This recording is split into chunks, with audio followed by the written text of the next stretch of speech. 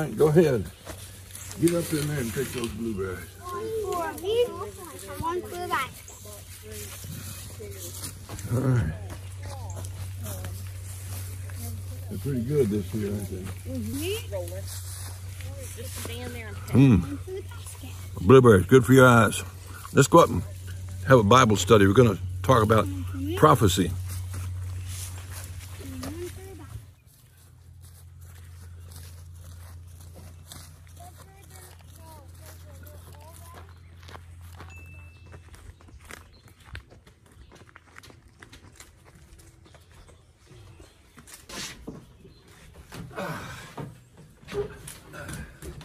All right.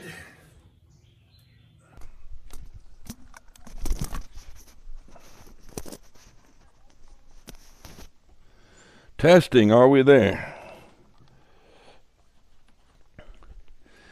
Okay, what we're going to deal with today is a beautiful passage from Psalms. I'm going to use my reading glasses. My eyes are starting to fade a little bit. It's close-up reading. I usually have big text, but this time I'm going to use right out of the Bible. This is Psalm 22, and it's absolutely amazing. A prophecy that was made 1,000 years before Jesus died that tells what he was thinking when he died on the cross. And it gives quite a bit of detail about his death that is revealed in the New Testament. This is David that wrote this a millennium before Jesus died. Psalm 22. The very first words of the psalm are the first words Jesus spoke on the cross. And the last words of the psalm are the last words Jesus spoke on the cross.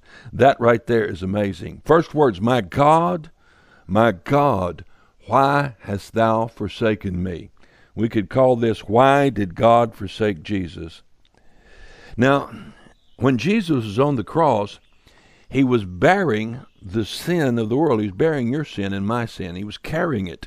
It was laid on him as if it were his sin. And he felt the grief. He felt the darkness. You know, Jesus felt lost like I have felt in life. He felt guilty. He felt ashamed. He felt like a lawbreaker, because God made him, the Bible says in the New Testament, to be sin for us. Now, he didn't commit the sin personally, but he was suffering as if he had. He was taking the place before the court of heaven. My God, why hast thou forsaken me? So it must be that in that moment, when even though it was planned from eternity that Jesus would die such, in that moment when he bore our sin, when he was hanging on the cross nailed there, and God's face was turned away from him because he was carrying all that sin, it must have felt awful for Jesus. It must have felt awful lonely. And God didn't answer. So there he was, the first time in his life that God didn't hear him. Why hast thou forsaken me? Why art thou so far from helping me? From the words of my roaring. Oh my God, I cry in the daytime and in the night season. Why day and night? Because it got dark like night while he hung on the cross. But thou art holy, O thou that inhabitest the praise of Israel. He said, even though I can't get to you, even though my prayers don't reach heaven, do you ever feel like that, like God doesn't answer your prayers? Well, God didn't answer his because he was taking your place. So Jesus knew what it felt like. He said, our fathers trusted, they were delivered, but not me. I'm a worm and no man, a reproach of men. I'm despised of the people. And he was. At that point, he was despised of the people. He said, all they that see me laugh, they shoot out the lip, they shake their heads, saying, and this is what they said in the book of Matthew when he was hanging on the cross. He trusted on the Lord that he would deliver him. Let him deliver him now, seeing he delighted in him.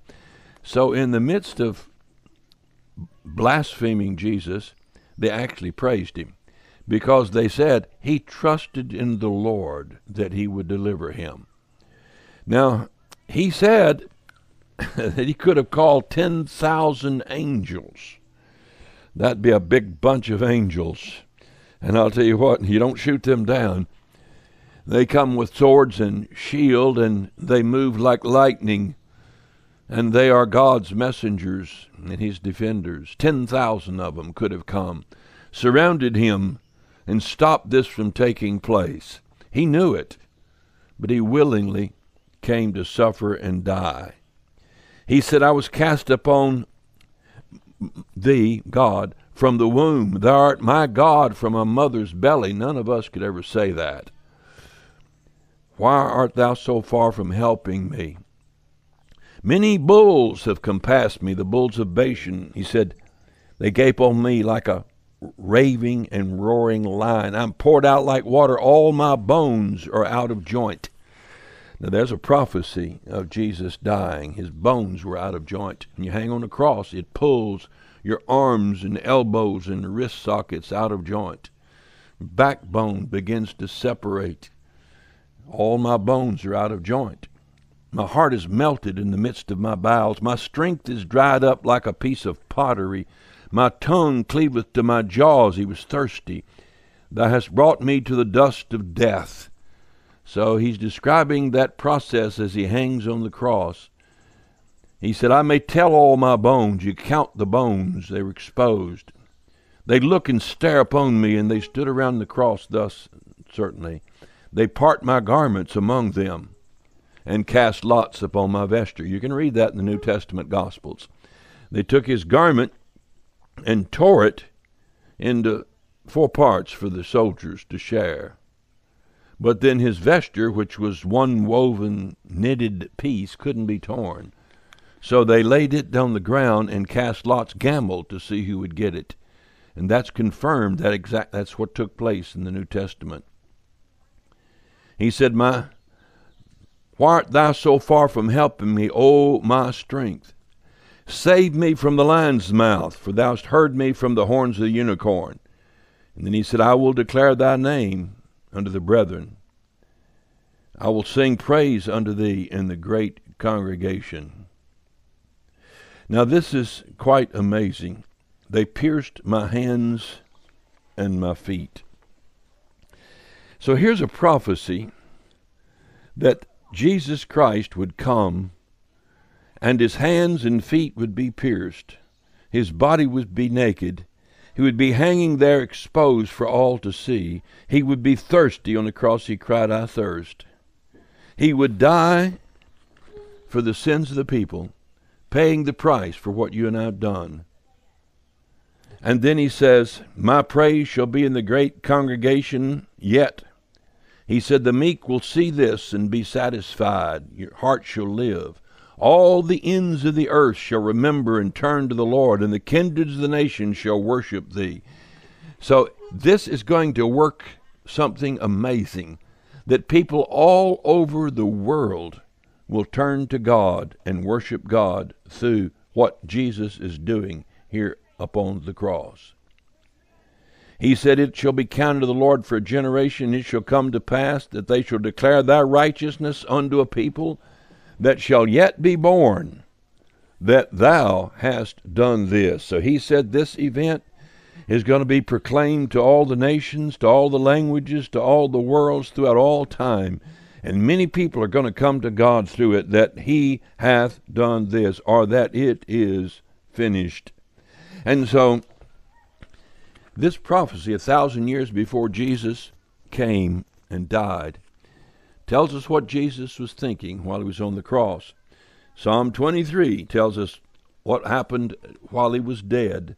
And Psalm 24 tells us what happened when he made his triumphal entry into heaven after being dead 3 days and 3 nights. So the Bible prophecy, this is one of 250 prophecies of Jesus Christ. The fact that before crucifixion was invented, it would predict that his hands and feet would be pierced, that he would die hanging up like this on a cross for all to see, naked, his bones being exposed, being out of joint, and that he would do it for you to bear your sins, to pay the price for what you did, what I did, for what we all did.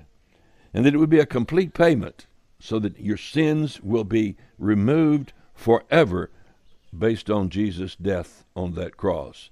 So that's why Jesus died, and that's just one of 250 prophecies in the Old Testament of his coming. You put them all together, and it's quite an amazing list, detail of Jesus' life, death, resurrection, and ascension into heaven. All right, got to get back out there and help the kids pick some blueberries. It's going to be a hot one today, and those are all my grandkids. And oh, I see they've already finished. That's good. That's good. I'm glad they got through. See you next week.